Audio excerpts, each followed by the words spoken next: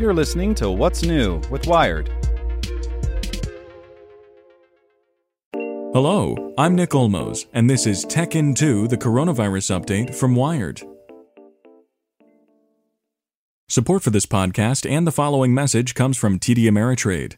Meet their newest trading platform, Thinkorswim Web. It has all the essential tools and strategies in a streamlined interface, no download necessary. Thinkorswim Web, trading streamlined. Visit tdameritrade.com/thinkorswimweb to get started.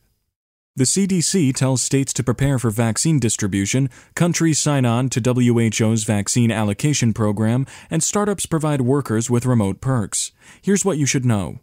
The CDC is telling state officials to be ready to distribute a coronavirus vaccine to at-risk groups and healthcare workers as soon as late October or early November.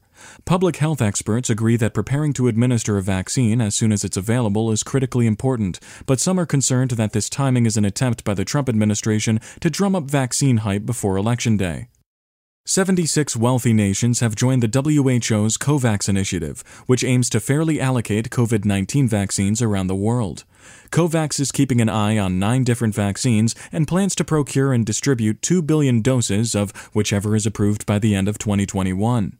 The U.S. said yesterday that it would not join due to the White House's objection to WHO involvement. Tech companies have long been known for the workplace perks they offer to woo potential employees. They've also been among the first employers to commit to remote work for the long haul. Outside of the office, many are introducing new amenities to help workers cope with the times, like childcare support and mental health resources. Want more news you can use? Sign up for the Tech Into newsletter at wired.com/TT. So if you ask anyone in the Wired newsroom, what's on your mind? Here's what some of us are thinking about. Big tech, the coronavirus pandemic, climate change, disinformation, and election security. What policing should look like in the future. This is Get Wired. And I'm your host, Lauren Good. Every story about technology is really a story about people. The good, the bad, and the ugly. Get Wired. Subscribe on Apple Podcasts, Spotify, or wherever you get your podcasts.